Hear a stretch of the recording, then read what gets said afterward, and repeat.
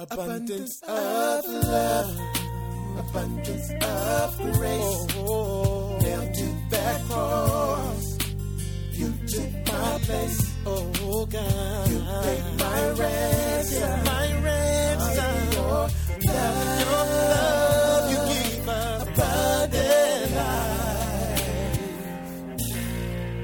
life. Abundant Life Christian Fellowship Church. Loving God, loving people. Now, here's Pastor Scott. And I love this book.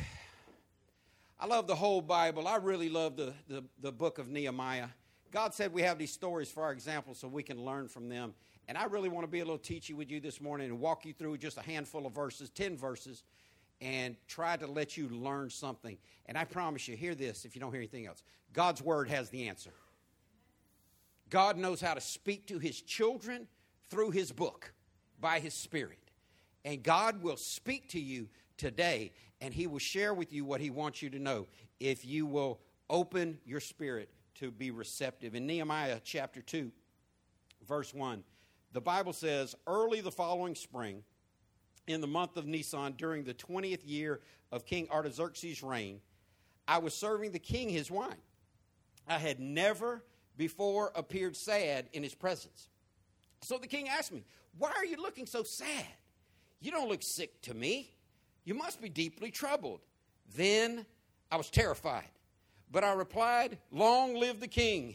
How can I not be sad? For the city where my ancestors are buried is in ruins, and the gates have been destroyed by fire. The king asked, well, how can I help you? With a prayer to the God of heaven, I replied, if it please the king, and you are pleased with me, your servant, send me to Judah to rebuild the city where my ancestors are buried.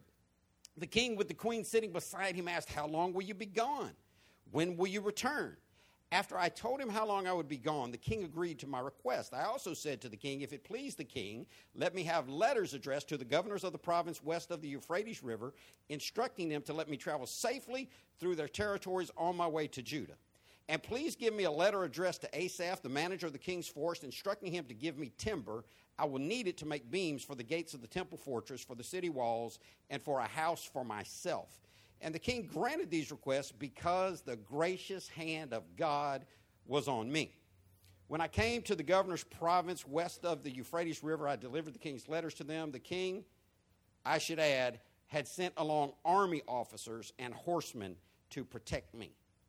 But when Sanballat the Horonite and Tobiah the Ammonite heard of my arrival, they were very displeased that someone had come to help the people of Israel. I want to preach to you this morning from a sermon titled, God Has Your Journey All Planned Out. Open your mouth and say, all planned out. Pray with me. God, thank you for planning everything. Thank you for being sovereign, God. Thank you for knowing the beginning from the end. And God, we look to you today to instruct us, to be our guide. Teach us from your word by your Spirit. In Jesus' name, amen. Now, we're studying the book of Nehemiah this month as our book of the month.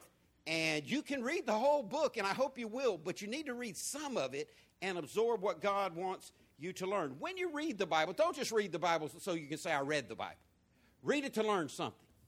Read it to apply something to your life. Read it to get instruction and inspiration from and guidance from God. It's a great book. We started to look at this story last week, and I said our goal was to try to gain some insight into what God would have us learn through his book.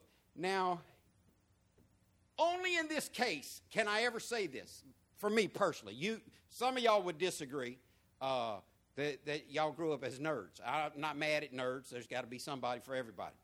But only in the Bible will you ever hear me say the book is better than the movie. The book, now, how many of y'all, now I know there's some of y'all nerds out there, some of y'all really smart, intellectual, high processing types, where you've actually believed in your life and said out of your mind, oh, the book was so much better than the movie. Let me see all the nerds in the room. Okay, all right. Smarty people. Now, for sure, can we agree on this? Any movie that could ever be talked about or made referencing the Bible, the book is better than the movie.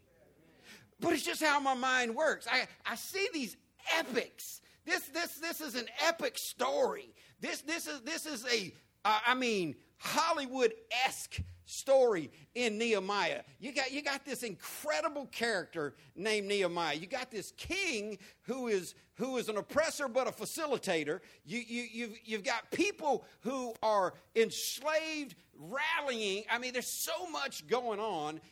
And y'all know my mind. I start to see Richard Gere in all these epics. I got Richard, not Richard Gere. What's his name? Thank you, Deacon.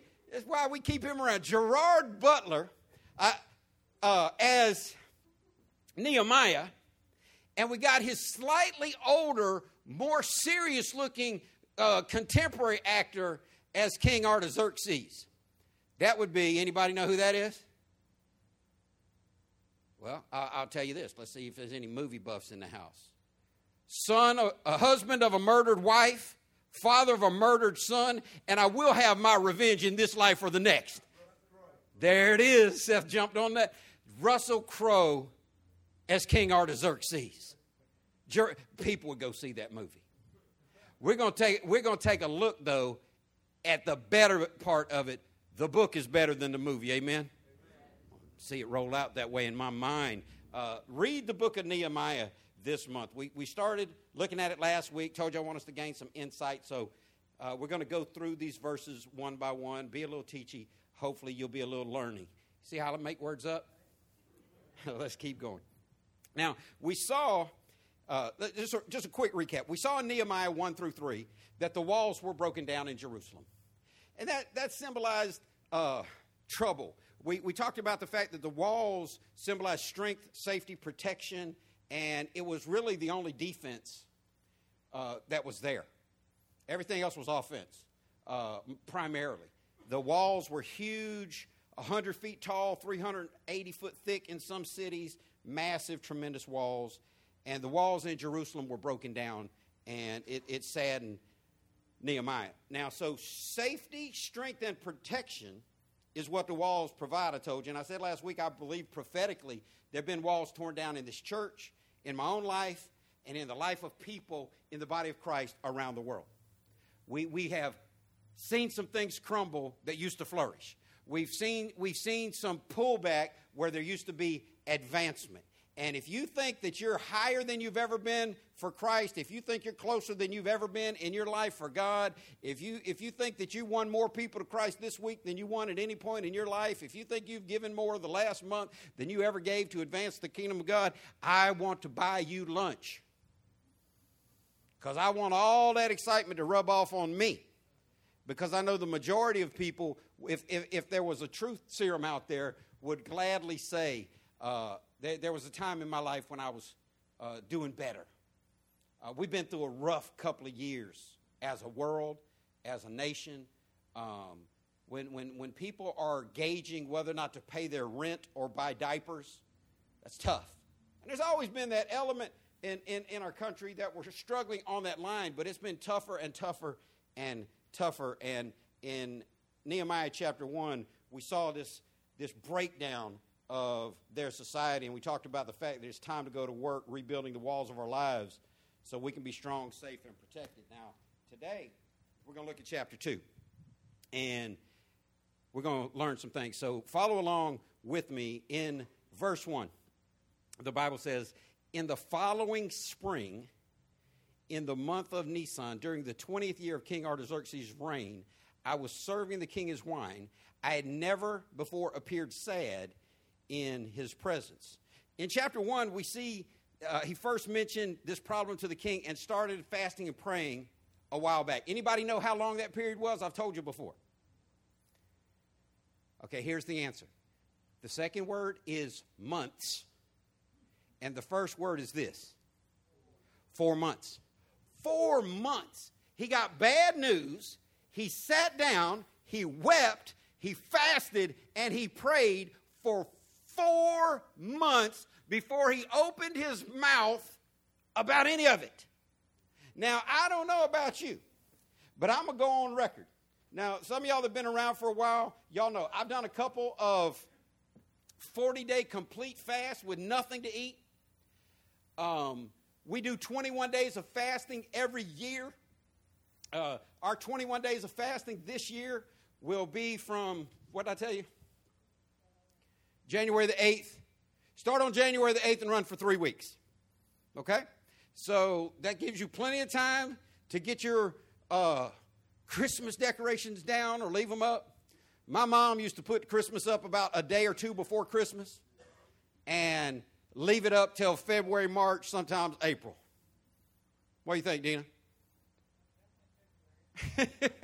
Sometimes later. Listen, it gives you time to get everything settled out and lock in. Beginning on Sunday night, the 8th of January, we'll be meeting here for 21 nights of prayer in a row. That's a dedication. And I'll say it now. I always say it every year. I know most people won't be able to come 21 nights in a row. But I'm going to tell you this. I believe that Nehemiah stayed serious about this thing every day for 4 months. And I don't want you to say yes or no. I don't want to embarrass you. I don't want to brag on you. I'll out myself. I've never fasted, prayed, mourned, and wept for anything for 4 months solid. Well, we need a new preacher. Maybe so, but this is the one God gave you. That's like thinking you need a new mom or dad. You only get one. And he had been going for 4 months. He had went about his business for 4 months. He didn't show his depth of sorrow. He wasn't looking for sympathy. He was looking for God's blessing. And if you don't hear anything else today, hear this. God's blessing will take you further than all that sympathy. Everybody wants to be a victim in today's world, in this virtue signaling, justice warrior, allies, and bleeders for everything. Everybody wants sympathy. Listen, God's blessing will take you further than all the sympathy of the world will take you. So for 4 months, Nehemiah's been going through this. He's still got his job to do. He's still got his sacrifice to God to do, and he's doing what he's doing. And here it is good. If you don't get anything, understand this. Things don't get better overnight. If you need to take something away from this story, from today's message, just understand this. Things don't get better overnight. Now, I'm not going to ask you to do it, but if I did ask, I know some people could agree with me. Have you ever been in a time where you just wish things would hurry up and get better? Yeah. But that is not the way it goes. Everybody wants all their blessing now. If you study the book that God gave us for our examples, you will see that when his children entered the promised land, they entered it little and by little, the Bible says. They took one piece at a time. That's not how people want their blessing in today's world. We live in an instant gratification society. They want it all right now. And on the other end of it, they want all their problems to go away immediately. Things don't always get better overnight. Sometimes, hear me good, you have to persist. Sometimes you have to press through. That's why I told you, if you're going through hell, keep going. You've got to realize things don't always get better overnight. But God made a promise in Hebrews 11:6 that whosoever believes in God must believe that he is, and that he's a rewarder of them that diligently seek him. Do you know how diligent it is to fast, to pray, to weep, to seek God for 4 months solid while not losing your job and not missing a beat on anything else? This is what we've got going on in this story right now. Look, in verse 2, it says, so the king asked me. Now get this, verse 1 says, I'd never appeared sad in his presence before. Verse 2 says, so the king asked me, why are you looking so sad? You don't look sick to me. You must be deeply troubled. Then was I terrified. Now, if this was Wednesday night, Bible study, I would ask, why would he be terrified? Anybody got the answer? In Esther 4:2, the Bible tells us it is against the law to be sad in the king's presence. It's punishable by death to be. The king don't want your sadness. The king don't want you coming in there long-faced, frowning. The king doesn't want to bear your trouble. I can tell you this for sure. And if you've ever been in a counseling situation, if you've ever been in a situation of high responsibility, if you've ever had to juggle lots of balls at one time or keep lots of plates spinning in the air, you can realize there's a strain to that. The king's got a strain on his life for doing all that he's got to do. He don't want people coming in heaping sadness on him. And if you've been in ministry serving for any point of time in your life, you know listening to people's problems, sometimes that'll wear on you. Sometimes it'll just make you leave that conversation feeling. The king wasn't trying to leave any conversation feeling heavier than he already felt. And so Nehemiah was terrified because the king finally found out. See, there's a time to let your plans be outed. There's a time to let people know what's going on, but it's not right away. Remember what happened? Cliche preaching. Every cliche preacher, every megachurch preaches this story.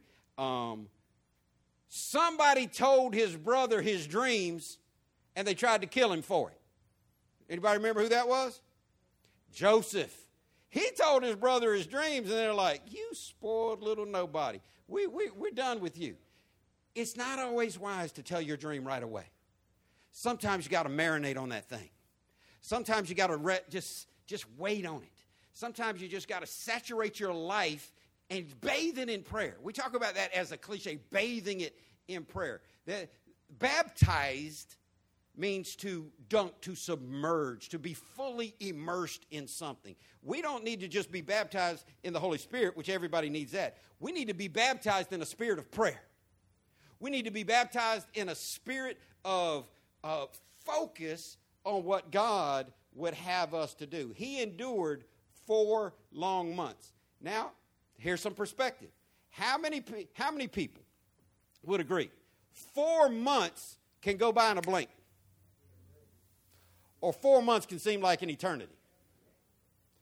Now, everybody that's been in the military, or everybody that worked a pension job, everybody that stayed in a job long enough to have a date years in advance where you knew they were going to let you go.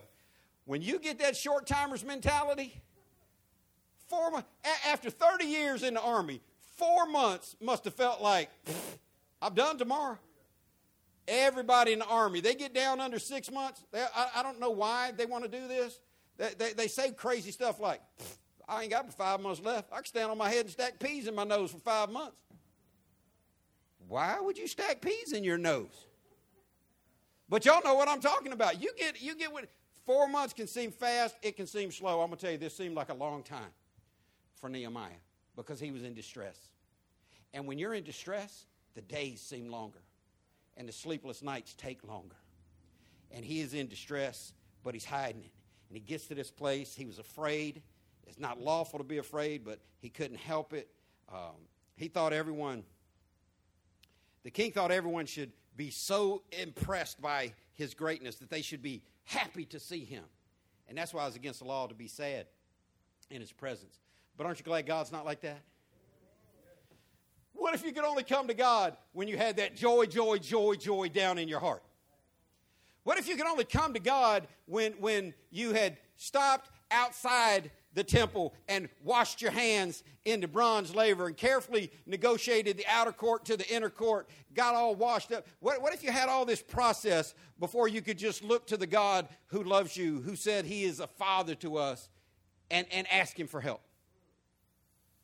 He said he's a very present help in time of trouble. He didn't say, come before me smiling and act like you're happy every time I see you. The God that created you gave you emotions. He knows when you're sad. And it's not against the law to be sad in God's presence. But I tell you this, there's an end to sadness on God's timetable.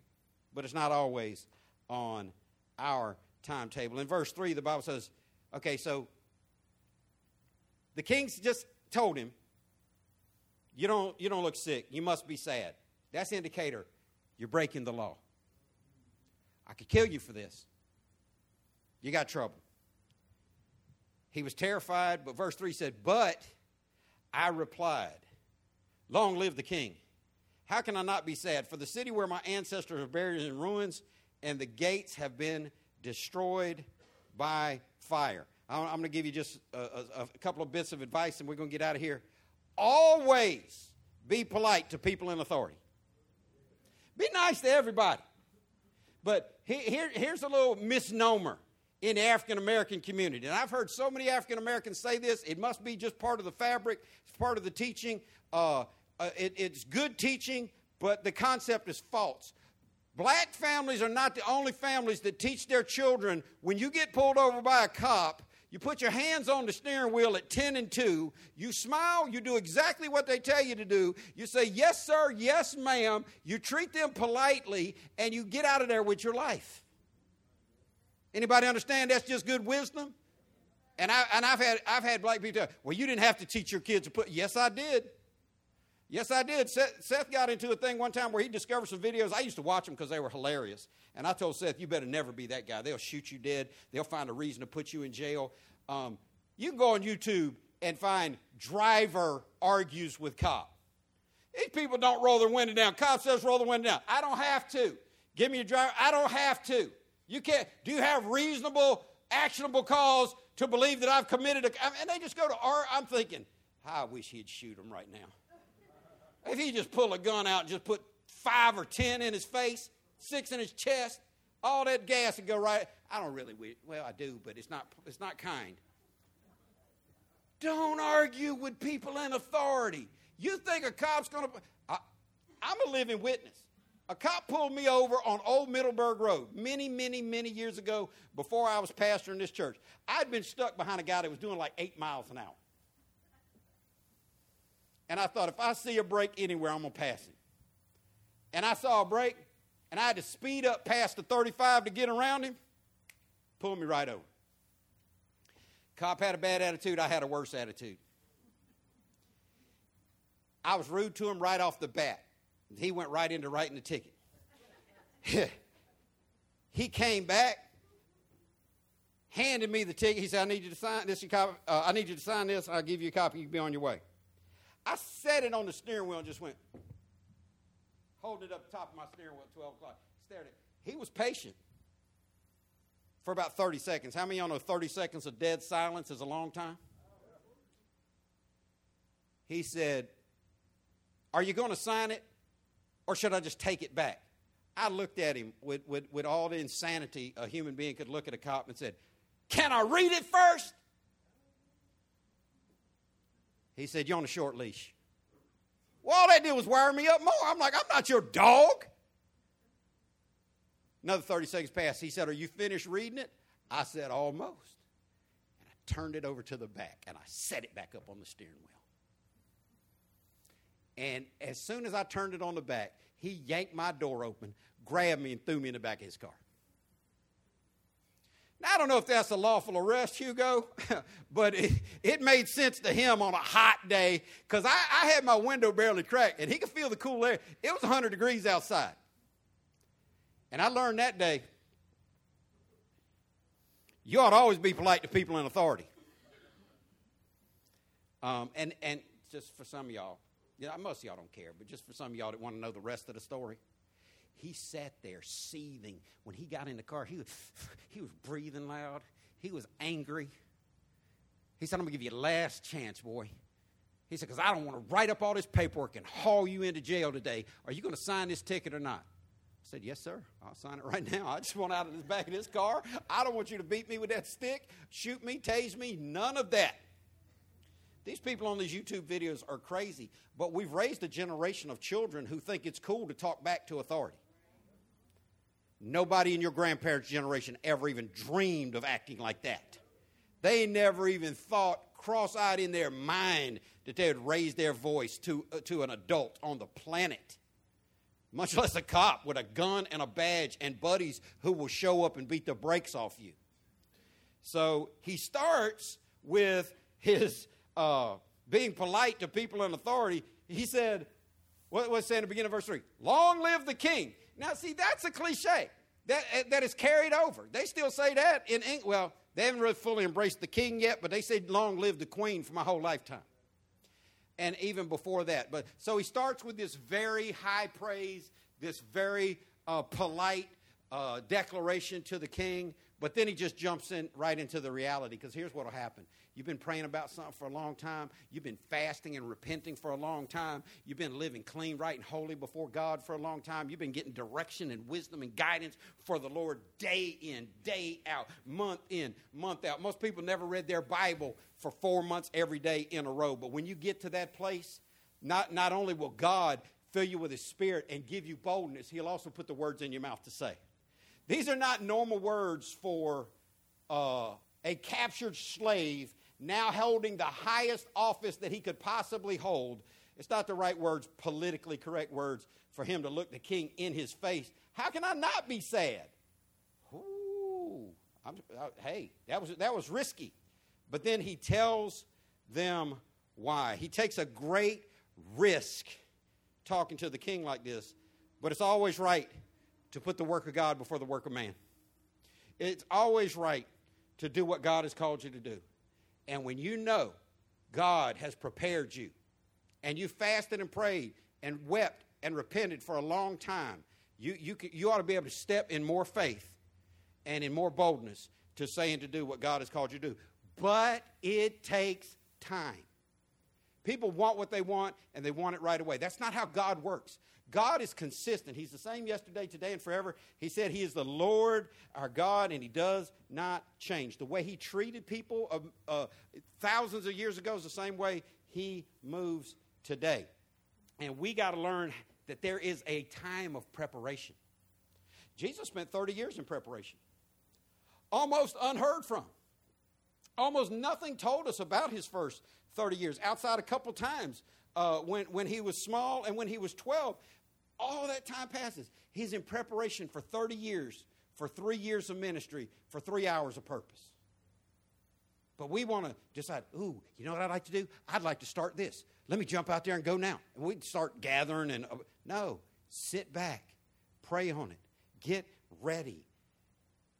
But then when the time comes, be willing to take a risk and step forward. In verse 4 it says, the king asked, well, how can I help you? Okay, now let me say this. If you were directing a movie, and this is the part of the movie it was in, and Nehemiah keeps shut for 4 months, just grinds it out for God, just fasting, praying, seeking God, the king finally opens the door for him to say something. He steps out in his boldest way, talks to the king honestly, and the king says, well, how can I help you? Now, do you think, yes or no, that at that point there was a little bit of surprise, shock, and amazement on Nehemiah's part? Like, that's a pleasant surprise right there. How cool would it be if God let you walk into a season of pleasant surprise? Y'all did not hear me today. How cool would it be if God let you go through for a season, but then things just got easy for a season? Doors open. I'm so tired of hearing people say every time God closes a door, He opens a window. No, sometimes God closes the door, hangs you upside down, lets you choke to death. Ask the Apostle Peter. Sometimes God closes a door and lets you get set on fire and burnt to death. Ask any of the apostles. It's not every time God closes a door, He opens a window. Like God's some genie in a bottle, you got a backup wish. But God has proven that when you go through your season of preparation and dependency, that He will step in and make things easier. And I'm praying that God is about to open up heaven over you and over this church corporately and give us this type of season. The king said, how can I help you? Now notice how this man of God responds. He's been praying for 4 months. Did we see that? He's been fasting. He's been praying for 4 months. He hasn't told anybody his plan. He hasn't let the king see the sadness on his face. He's been getting up every day, going to work, doing his job while fasting and praying. And look what this man of God does. With a prayer to the God of heaven. Now, I want you to see how fast this goes by looking at verse 5. Because before he speaks, he offers this prayer. And in verse 5, the end of verse 4 says, with a prayer to God of heaven. Verse 5 says, I replied. This wasn't some, all right, king, let me go, You ask how you can help. Give me a few days to think about it. I'll get back with you. This wasn't, let me go into my prayer room and pray for an hour and I'll get. No, he was already prayed up. But even when you're prayed up, right before you step into the batter's box, you need to throw a what? A quick prayer up to God. So he gives this prayer quickly to God on the fly, and it says, if it please the king, and if you're pleased with me, your servant, send me to Judah to rebuild the city where my ancestors are buried. You ought to be so close to God right now that you can just give him a heart's cry look. How many of y'all as parents know that you can look at your kids and sometimes, by the expression, know what they need? You can look at them and tell when they're scared, you pull them a little closer. You can look at them and tell when they're happy, you laugh with them. I want you to be close enough to God where you don't have to separate yourself and try to work yourself up into a spirit of prayer where you talk to God so much, you can just say, it's on, God, help me. Because that's all the time he had to answer the king. King wasn't about to give him no month to let's set an appointment. The king wasn't setting appointments with slave cupbearers, no matter how favored they were. And so he tells them, and look at all the ifs. These are conditional things. Nehemiah said, if it pleased the king. Well, do you know if God's in it, the king can't stop it? So God, the Bible says God turns the hearts of kings and all who are in authority. And it's time that you get some hearts turning in your favor. There's a process that we can go through to get some hearts turning in our favor. But look what has to happen. He said, and if you're pleased with me, your servant. Are you willing to be a servant, or do you have to be a king? Are you willing to be a servant, or do you have to believe in your mind that you're all that in a bag of chips? Because the Bible says God resists the proud and gives grace to the humble. But he had been serving, and he knew that the king was pleased with him because of his service. And he said, if you're pleased with me, your servant, send me to Judah to rebuild the city where my ancestors are buried. Now, backstory. The king's the opposition. He's the oppressor. He's part of the problem. He's part of the system. But you know what? When you serve God, you still treat everybody in authority respectfully, because the Bible tells us that all authority is given by God. That's why I told y'all. President Obama won twice because God wanted him to. Donald Trump didn't win twice because God didn't want him to. Take all the credit for how you voted, how everybody else voted. God wanted Donald Trump as president for 4 years. God wanted Joe Biden to president at least for 2 years. We'll see if he can stay awake for the next 2.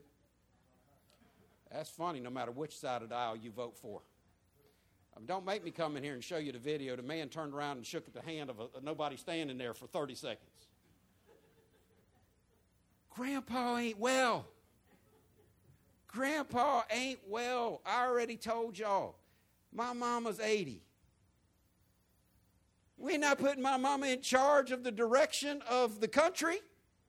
And she's one of the smartest people I've ever met. But how many of y'all know? You slow down a little bit at 80. Everybody under 50 in the room's like, I think y'all 30-year-olds got a little bit of slow on you.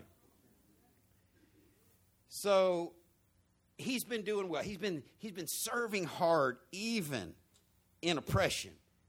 And he's gained the favor of the king. He says that quick prayer, and in verse 5, he said, send me to Judah. No, verse 5. Stay on verse 5 for me. Send me to Judah to rebuild the city where my ancestors are buried. Now, see, he's already got a plan formulated. He hadn't just been laying around eating Fritos and watching ESPN.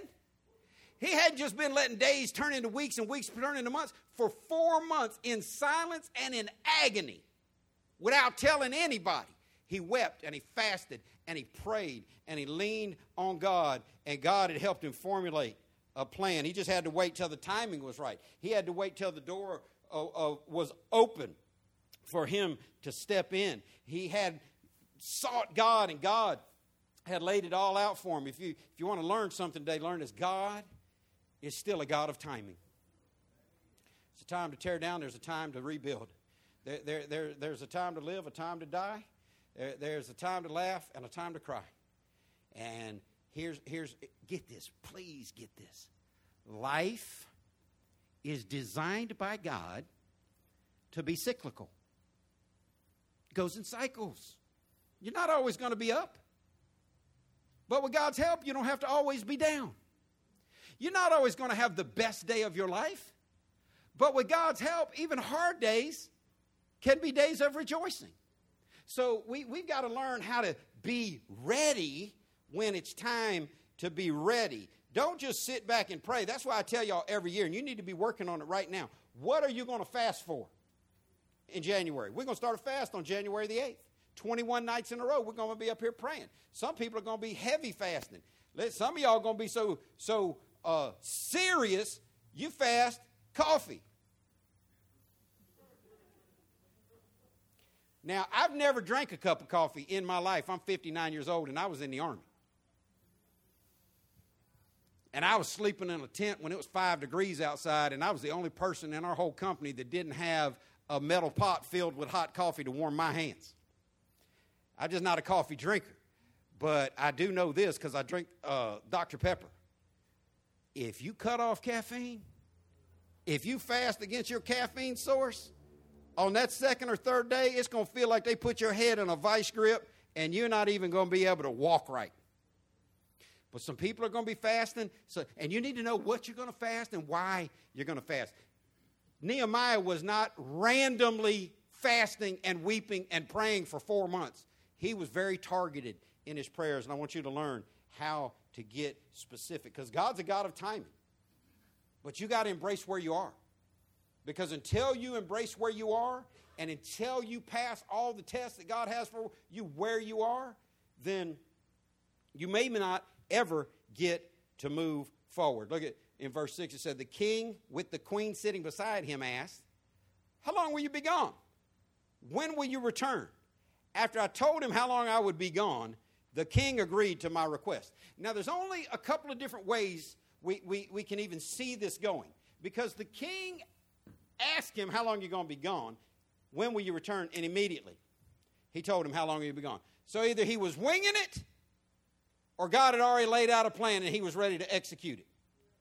Now I want to tell you, after 4 months of fasting and praying and weeping and seeking the Lord, you're not winging what you've been fasting and praying and seeking God from. You will finally be a man, a woman of action with a dedicated plan. He knew exactly what was going on. But don't miss that little small interjection. When something is bracketed, a little grammar for you, when something is bracketed by commas, that sentence could work with or without that phrase. Do you understand that much about the English language? That phrase can be removed without changing the structure. It's an add-on. It doesn't make the sentence. It's an add-on. That's why there's a comma, and then with the queen sitting beside him. There's your little addendum. The king, with the queen sitting beside him, that's that commas on both sides of it. But why that interjection is so relevant here, because the queen had no authority in these kingdoms. The king was the end-all, be-all, but sometimes the king had a great relationship with the queen, and the queen had influence. Sometimes she didn't. Sometimes the king had many, multiple hundreds of wives. Solomon had 1,000 wives and concubines. But every now and then, there was a special woman in a king's life, and this queen was that woman. I told y'all last week, somebody remind us again, who is this queen?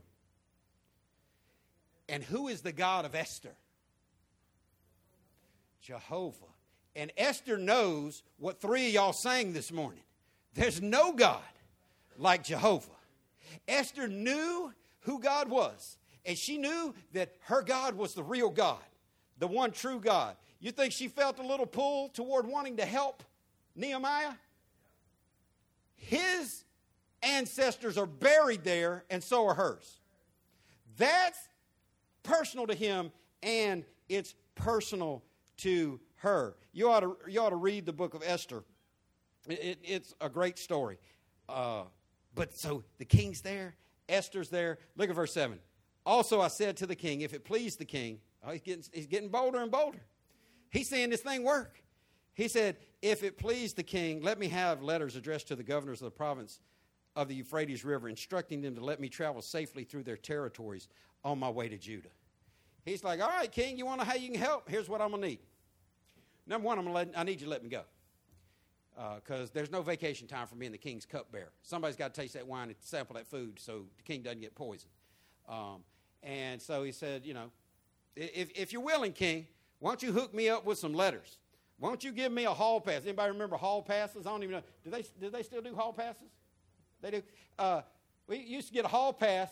You can just walk around in the hallways. Any teacher come up to you. What are you doing in the hallways? Pa-bam! Dina did the same thing. Pa-bam! Hall pass. Step. Well, they started getting smart, even in my generation. They started giving hall passes for certain sections of the school. Because a dude like me get a bathroom hall pass, bathroom could be right on the other side of the hallway. I got to take 30 minutes to roam around. So he said, I'm gonna need some hall passes here, king. He said, I want you to give me a letter addressed to the governor of the province west of the Euphrates. Do you see how specific that is? There's no fly-by-night leadership here. This is a man who has been fasting and receiving direction from the Lord. God's already shown him the obstacles ahead of him, and you need to learn how to be savvy. The Bible says we ought to know the times, and we ought to be able to discern the times and know how to move inside the time that we're in.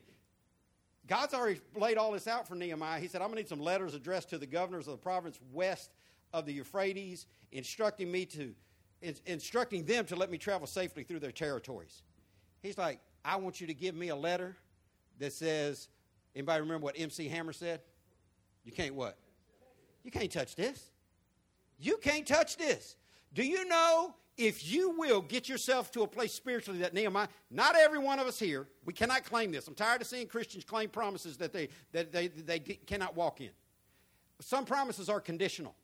And you got to meet the condition to walk in the promise. And this right here, everybody can't walk in that you can't touch this mindset. Everybody walking around saying, the greater is he that's in me than he's in the world. Yeah, that's true. And saying that God is my safety and my shield. Not when you're running wild in the opposite direction. So some things you got to qualify for. And you just can't jump out there and start expecting the oppressors, the system, the world's system, to just give you hall passes through life. But if you ever get to the place where Nehemiah was, go ahead and try it. I dare you. If we had the time for the truth, I'd embarrass everybody in the room. I wonder how many people, don't respond, don't be proud and raise your hand. I wonder how many people outside of me in this room have ever diligently read their Bible every day for 4 months. That's 122 days on average, depending on the month. That's over 120 days. I wonder how many people have ever even tried. I dare you. Read your Bible every day for the next 4 months. Fast on something. Pray on something. It don't have to be a total fast. Keep God in your mind about something. Everybody in this room wants their children to be saved. But have you prayed that prayer every day for 120 days in sincerity while studying your Bible and living holy? Everybody in this room wants finances to get a little bit easier. But have you prayed that prayer for 120 days in a row without missing, seriously, while being everything that God wants you to be? He had paved the way. God had given him instruction. God laid it on the king's heart to be nice to him, because this is what's known in the negotiating world as, hear me, a big ask. A big ask. Now, I don't know anybody that has had more negotiated contracts than LaShonda. You've had negotiated contracts for a couple of years now.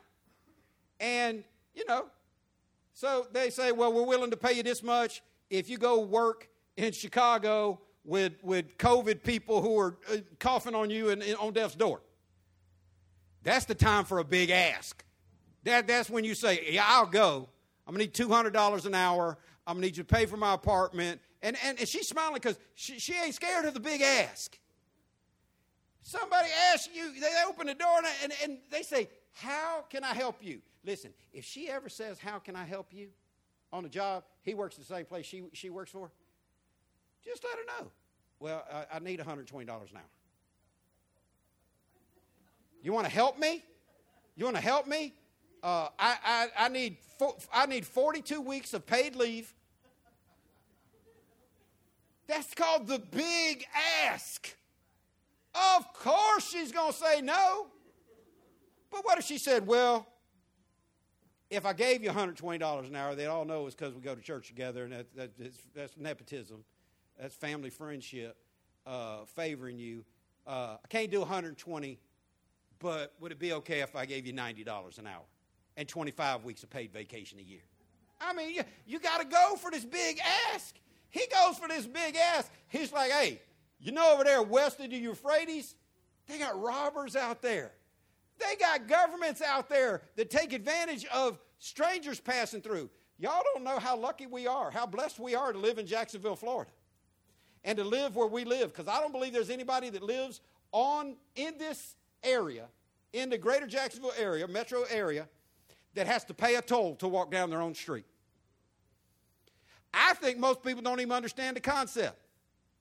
I don't even know if any of y'all know. There are neighborhoods all across the northeast section of the United States where you walk down that sidewalk, they will stop you and tell you, you got to pay a toll. Anybody ever even heard anything like that? This is legitimate activity. I had a good friend, went to our church for many years, grew up in Baltimore. He said it was so frustrating as a kid, they would stop him. They knew he didn't have any money. He lived on the block, and they'd stop him every day to pay the toll. I'm like, what was the toll? He said, you just couldn't walk down the street in the neighborhood I lived in. You'd have to give up money. This is kind of set up here in the province west of the Euphrates River. They would rob him. The robbers would rob him, and the cops would rob him. We're talking about some Juarez, Mexico stuff here. You know what I'm saying? We're talking about cops just pulling you over. Jake told me that he got pulled over all the time by cops when he was in Nigeria. And they just have their hand. They wouldn't even say anything. They just put a hand out. Put some money in my hand. You can keep going. And that's government taxing government, or corrupt government taxing people. So he said, I'm going to need a hall pass, King. And you instruct them. Give me a letter that instructs them. Don't mess with me. Let me travel safely through their territories on my way to Judah. This is a plan, y'all. This thing is laid out and highly regulated. In verse 8, the Bible says, and please always be polite. Always talk properly to people. And that's not just in authority, that's everybody. You never know when the janitor might be in a position to bless you. Esther came from slave to queen. You never know how it might go down. And he said, please give me a letter addressed to Asaph. See, some people think because I'm walking in the boldness of God that I can offend everybody. That's not how God moves. Jesus didn't walk around being abrasive. Jesus didn't walk around ruffling feathers unnecessarily. When people needed to be stepped to, he stepped to them. But other than that, people loved Jesus. People wanted to sit at the table where he was.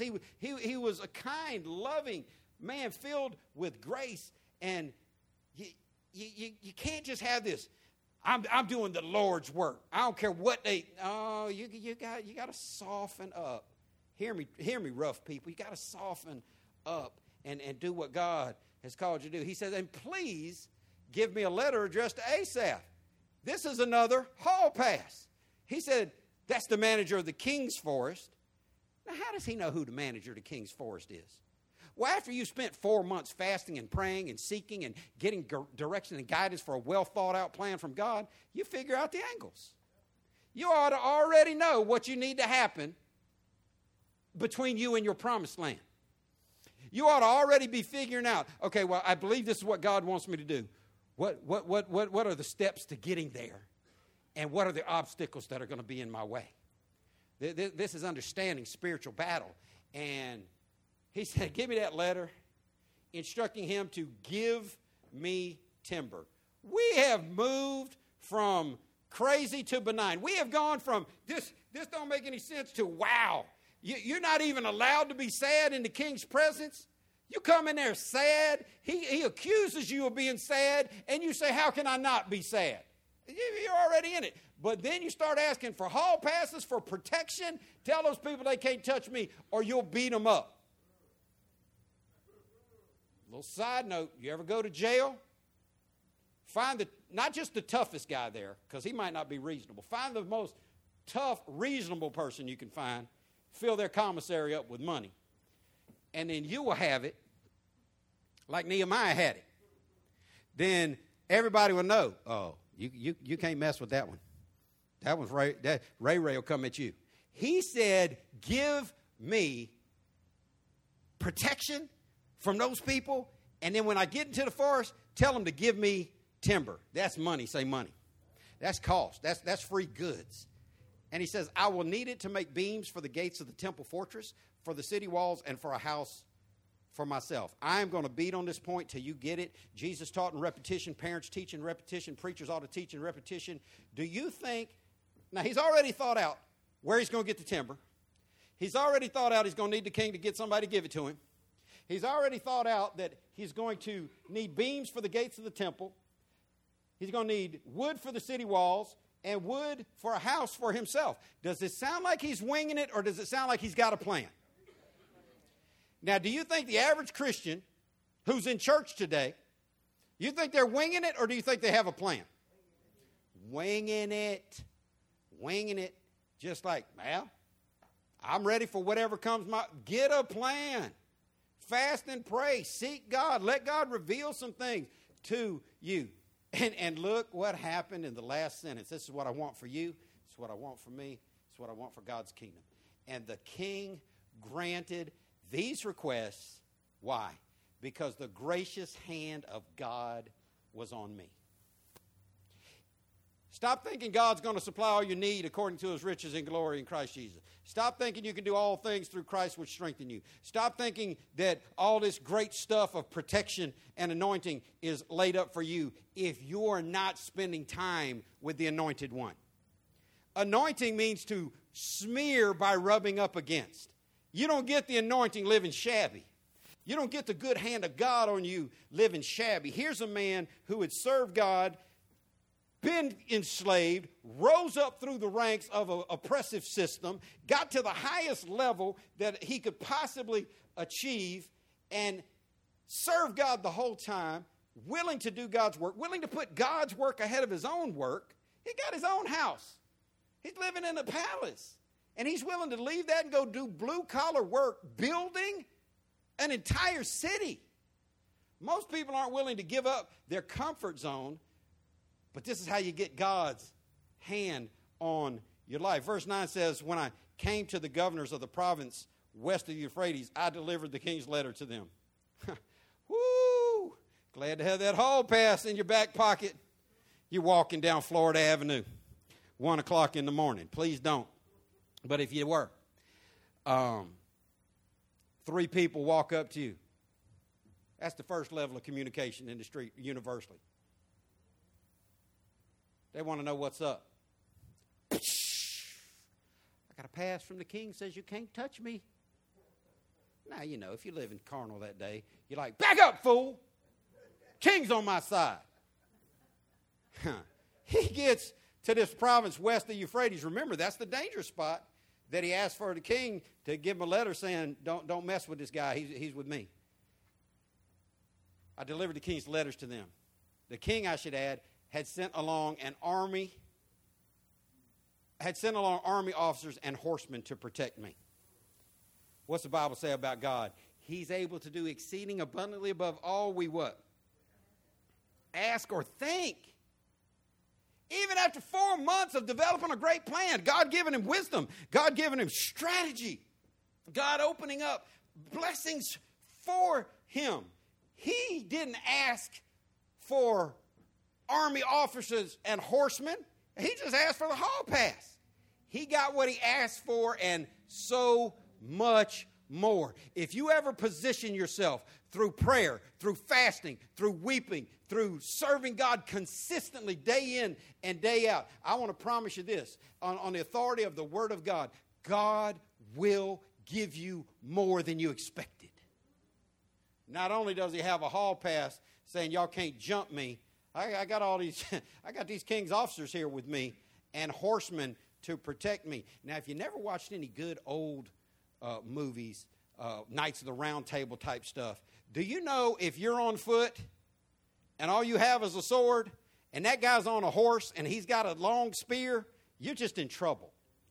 Because that horse will trample you. You don't want to fight horsed soldiers when you're unhorsed. And so God had the king give Nehemiah all this stuff. He hooked him up. And these are unsaved people that God put in his way to hook him up. Listen to what Proverbs says in Proverbs 13:22. The wealth of the wicked is laid up for the righteous. That is so quoted, so quoted, so quoted.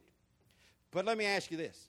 Knowing what you know about your finances, knowing what you know about your Christian friends' finances, do you really believe that everyone who's righteous in Christ is just having wealth poured out on them?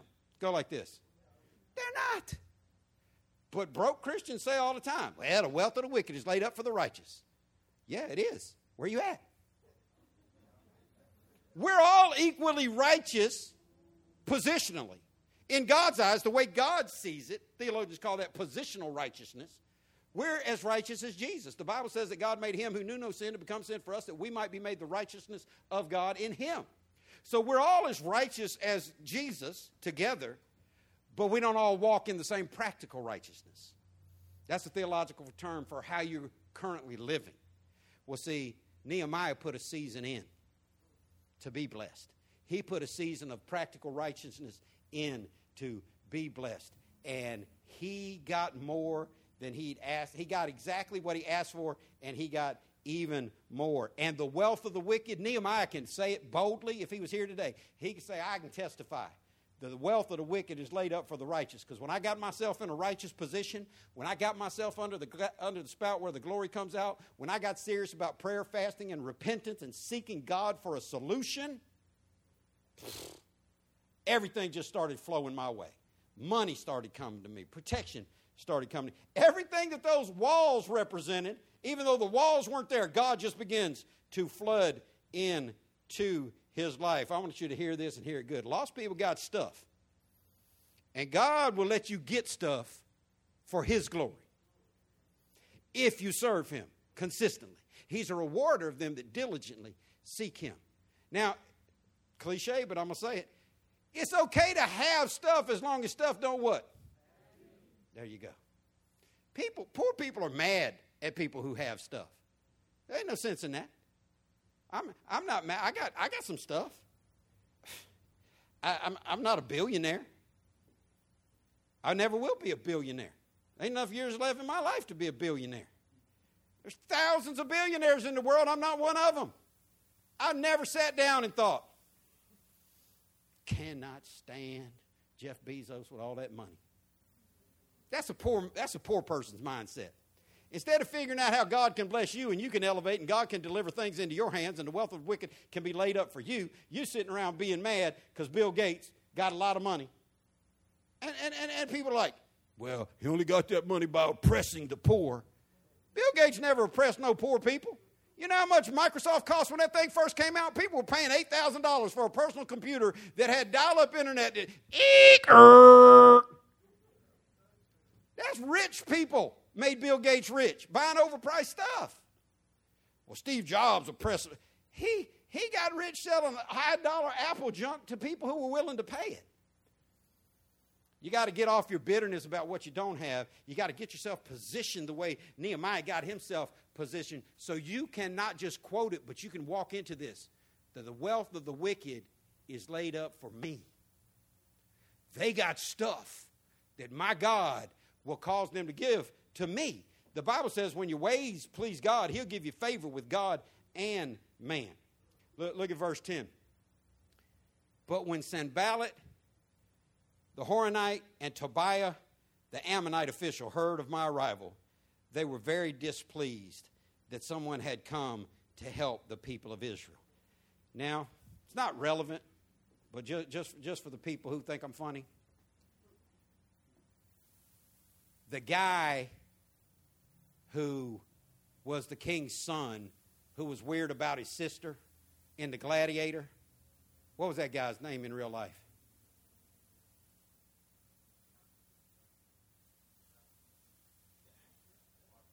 Joaquin Phoenix. Got the scar in his mouth? He's either Sanballat or Tobiah. I mean, I'm just evil. Just slimy character, dude. The other guy, I got Joaquin Phoenix and Christopher Walken playing Sanballat and Tobiah. Just so in case you need to know. Not nice. Say not nice. Oh, it says Sanballat and Tobiah. Now, they're officials of their government. You see, it says Tobiah the Ammonite official. When they heard of my arrival, they were very displeased that someone had come to help the people of Israel. I want you to know this. Opposition will always come if God's in it. Why are they so mean to me? Listen, if you've done something to make them hate you that was not spiritual, it's your fault. Change you. If they hate you for your stand for God, rejoice. The Bible says we should never be hated for unrighteous. We should never be accused falsely for unrighteous. We shouldn't do things that give them These men were grieved that somebody was coming to do something good. They were very displeased that someone had come to help the people of Israel.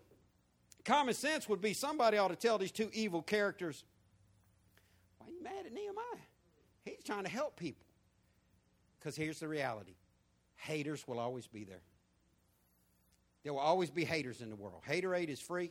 They're pouring it every day. And if you ever try to do anything, opposition will always come. Listen to what Jesus said in John 15:18. If the world hates you, you know that it hated me before it hated you. There ought to be a certain level of ebb and flow in your spirituality. You ought to be alone with God, singing to Him, reading His Word, praying, just meditating on Him, and feel so uplifted in your spirit that when you walk out and whoever your Sanballat is, whoever your Tobiah is, and they show up and just try to rain on your parade, when they show up and just want to try to bring you down, that you've got the joy down in your heart, that you've got God on your side, and that you do not let their hatred bother you. Jesus went on to say in the next verse, verse 19, if you were of the world would love his own. But because you are not of the world, but I've chosen you out of the world, therefore the world hates you. Remember the word that I said to you, the servant is not greater than his Lord. If they have persecuted me, they will also persecute you. If they have kept my saying, they will keep yours also. John 3:19 says, and this is the condemnation, that light has come into the world, and men love darkness rather than light because their deeds were evil. What are you going to do when they outlaw the Bible in America? It is coming. I told y'all, if they're going to take Dr. Seuss out of libraries and in schools and in public libraries, the Bible will not be far behind. The Bible is the most offensive book ever written. The Bible is one of the most X-rated books ever written. There's stories about rape, incest. There's stories about murder. There's graphic stuff in the Bible. It's so exclusionary that it boldly says, you can only get to heaven through Jesus. Nobody else can. That's not inclusive. The number one added expense, and it's in the trillions of dollars, just in the top 500 companies in America. They estimate over $1 trillion was spent this year on a group of employees that never existed in the history of the world. So, some of us can remember when big companies started getting EEO. When Army got EEO, Equal Opportunity Employment Officer, it was a good thing to make sure everything was on point. Fair labor practice laws, all that led up to where we are today. Anybody know the 3 magic letters in corporate America right now? DEI.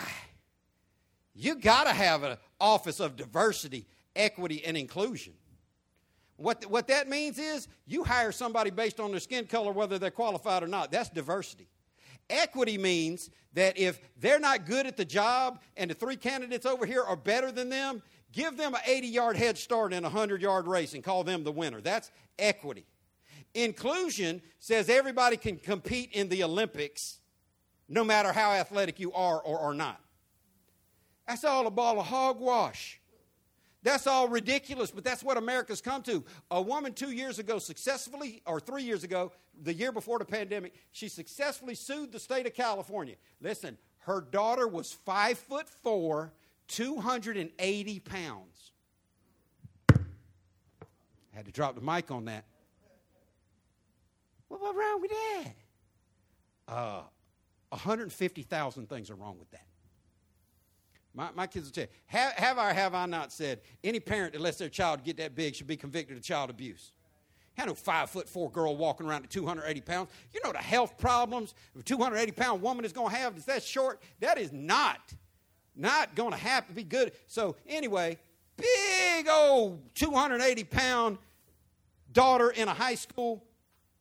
It is what it is for our whole lifetime. Who were the cheerleaders? Was it the 5'4", 280-pound chick? She wasn't even the base. If you weighed 145 pounds in my school and you were on a cheerleading squad, you were the base of the pyramid. You were the big girl. For the history of mankind, cheerleaders have been more athletic and good looking. This woman sued the state of California, and she said it's not fair that skinnier, more athletic girls get to be cheerleaders. You are this is a great word in our culture. You've disenfranchised my daughter. No, Oreo cookies and ice cream disenfranchised your daughter.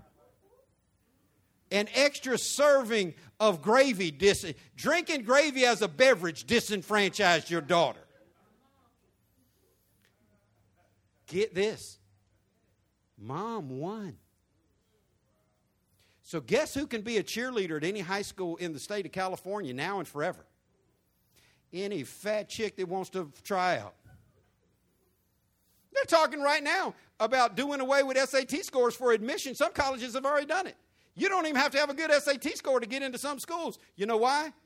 Well, it disenfranchises. If you have to have an 1150 on your SAT, that disenfranchises those who had a 400 on their SAT. You get 400 for putting your name on it.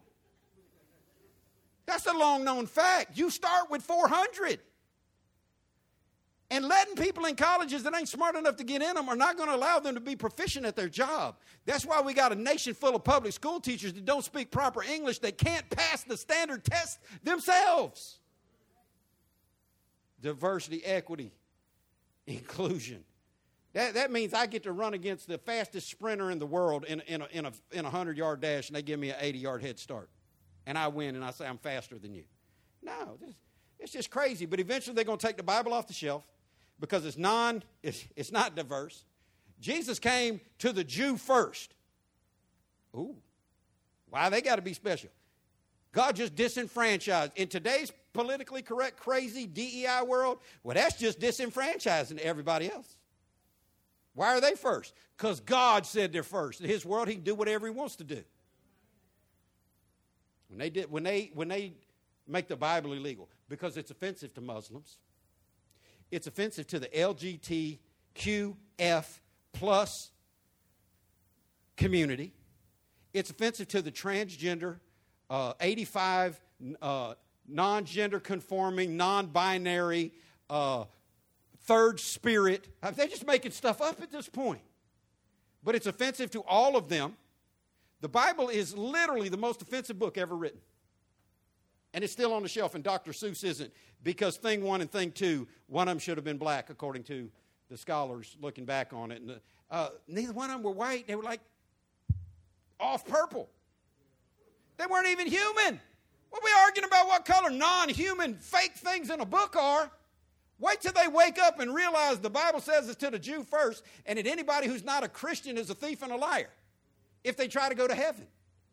But what will you do when they outlaw the Bible and you know that at 4401 Georgetown Drive, Jacksonville, Florida, 32210, there's going to be a country boy standing in a pulpit with a Bible on the desk, reading out of God's holy word that week? Are you going to show up and face incarceration? Or are you just going to be like, well, you know, they told us we can't have church. All these churches shut down. We've got people that quit our church because as the pastor of this church, I decided to continue through COVID.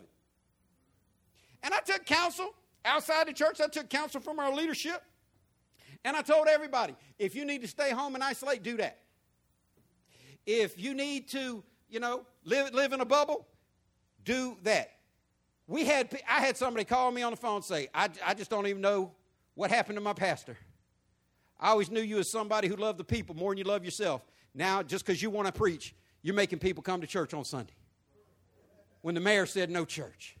You said we're supposed to obey the law of the land. You're breaking the law. You better believe I'm breaking the law. Because the Bible says in Acts chapter 5 that we must, when the law differentiates from the written word of God, we must obey God and not man. And if they outlaw this book, I'm still going to preach it. They've already put pastors in jail in Canada. This going back to the Supreme Court now. They found a new way. They ruined that cake maker who wouldn't make a cake for the homosexual wedding. I want to find a homosexual cake maker and say, I want you to make a cake for me. I wanted to say cis-normative, heterosexual, white men rule the world. You think they would make that cake for me? Because it violates their freedom of expression. You think the Supreme Court would side with me and shut them down? No, because it doesn't fit that narrative that they're pushing. When they outlaw the Bible and go into church, what are you going to do? Are you going to continue to press through? Listen, there's going to be opposition. There's going to be opposition. So what's the point? There's a lot of work to do for God. And when you try to do a work for God, you need to realize these things, and I'm done. Number one, things don't always get better overnight. How many months did Nehemiah fast, pray, and seek God? 4 months. Number two, I told you it's risky. Nehemiah took a risk talking to the king the way he did. And if you're going to do a great work for God, there's going to be risks. Hear this good. Don't miss this. If you live a life of no risk, you will live a life of no reward. No risk, no reward. There's risk. Number three, always pray before you talk about anything. Always pray before you speak about important things. Don't just fly off at the mouth. You know, I think seek God heavy for what you believe He's put in your heart. I want to see your dreams manifest in 2023. I'm so fired up. First thing I told the staff, they walk in this morning, for us to pray together.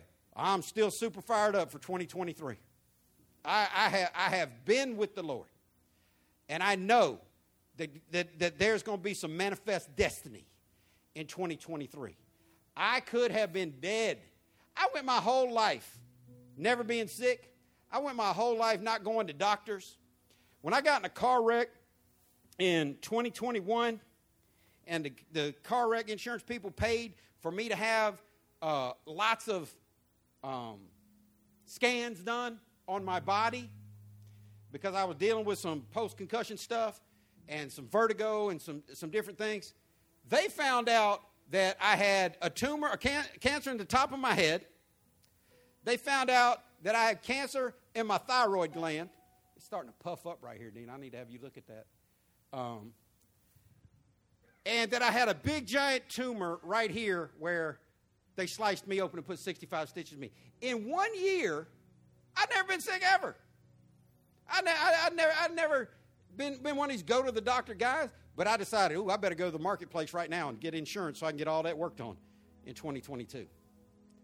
I had 3 different procedures done just in those areas, plus what's going on with my back and my neck. I want to tell you, things can go from bad to worse in a hurry, but we need to be the ones who are always praying before we speak about important things. Man, it's been a crazy year. I believe for sure, because I've spent time with God, 2023, some of y'all are going to see the goodness of God in the land of the living. Some of you believe that God has something for you to do. Some of you have believed that for a long time. Some of you are just coming into believing that. I don't care if it's a secular business you want to start, if it's just something that you believe in God for, let's press in. Don't even wait until January the 8th. Let's start getting serious about God now so we can be praying about this stuff in advance. Number 4, I told you, God has people in prominent places to help you. Just like He put Queen Esther there, miraculously positioned her.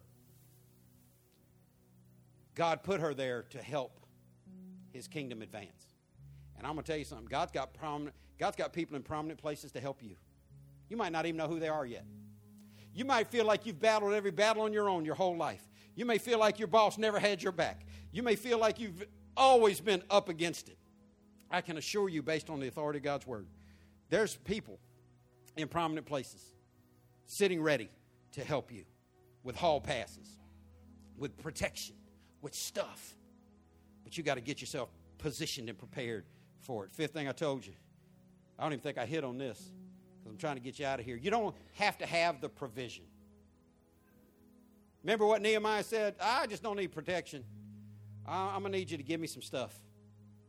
You don't have, Nehemiah didn't have any of that stuff. He didn't have the protection. He didn't have the provision. You don't have to have it. Cliche, but I'll throw it at you.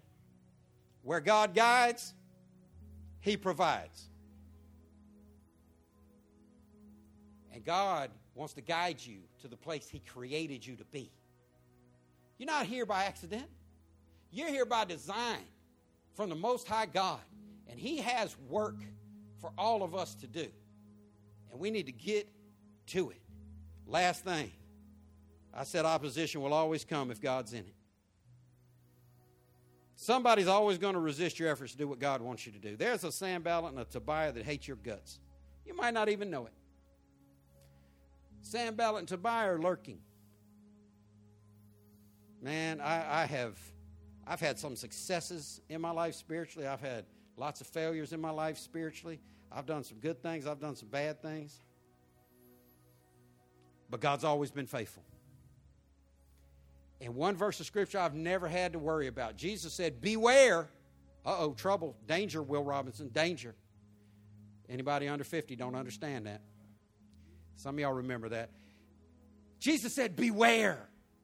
Okay, well, that's something coming. He said, beware when all men speak well of you. I'm just like, phew. I don't have to worry about that one, Lord. We're good right there. If everybody is talking about how great you are, unless they're bragging on God for you, something's probably off with that. Because there's going to be some opposition.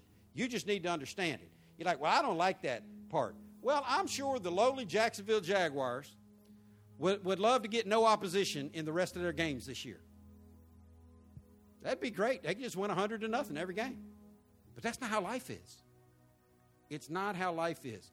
Stop asking God for an easier assignment and let God carry you through the assignment He has for you.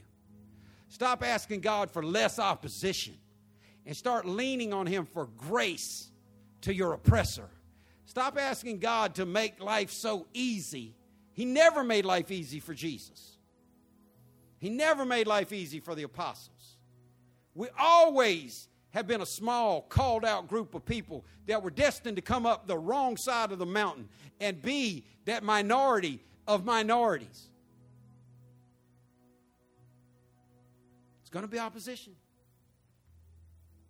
But if God's in it, it's going to be okay. Player haters everywhere. And if you ever get serious about serving God, new opposition is going to arrive. But you know what? That means it's just a chance for God to shine. If you're in the midst of opposition right now, lock in.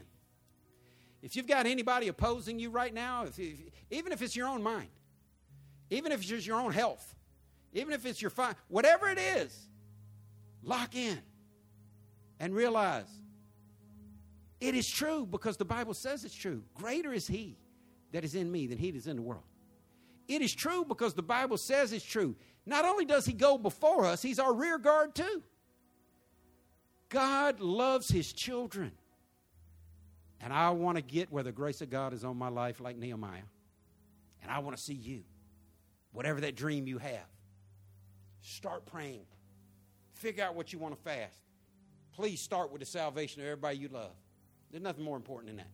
You opening up your dream job, not nearly as important as all your family going to heaven. Start praying and fasting on some specific stuff. Nehemiah got all this instruction for God. You're going to need a house. You're going to need wood. You're going to need provision. You're going to need a king to give you some protection. And he was ready when the time was ready. And so here's what I want to close and leave you with. When God finally opens the door for you to step up to the plate and do what He designed you to do, are you going to be ready to swing the bat?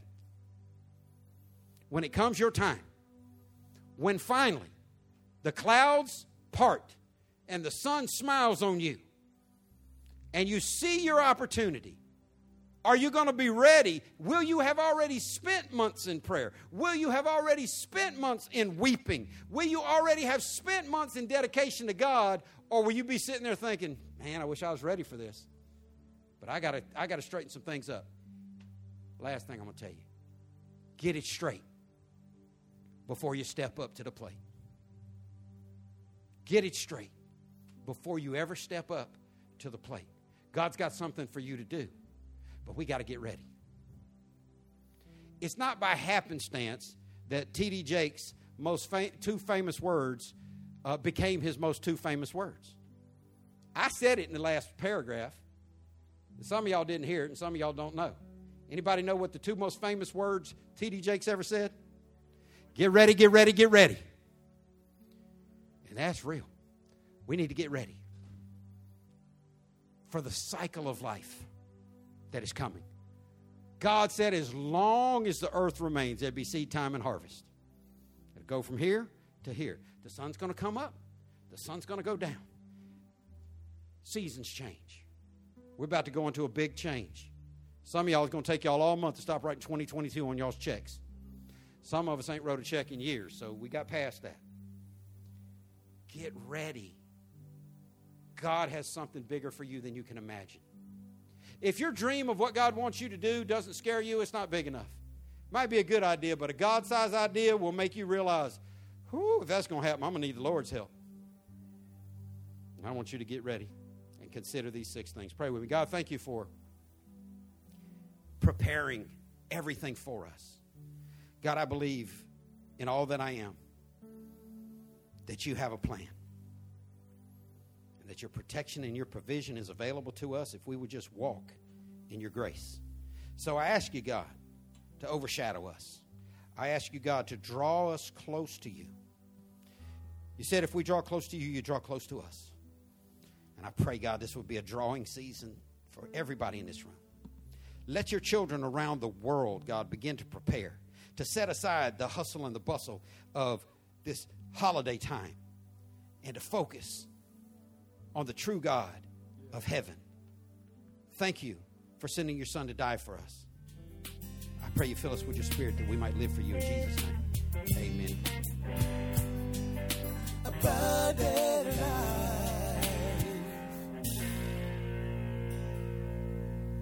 Thank you for listening to the ALCF Sound Doctrine Podcast, and visit us on the web at alcfnow.org. Your financial support for this ministry allows us to share the gospel around the world. Your support is greatly appreciated. If you would like to give a donation, please go to alcfnow.org. Abundant Life Christian Fellowship Church, loving God, loving people.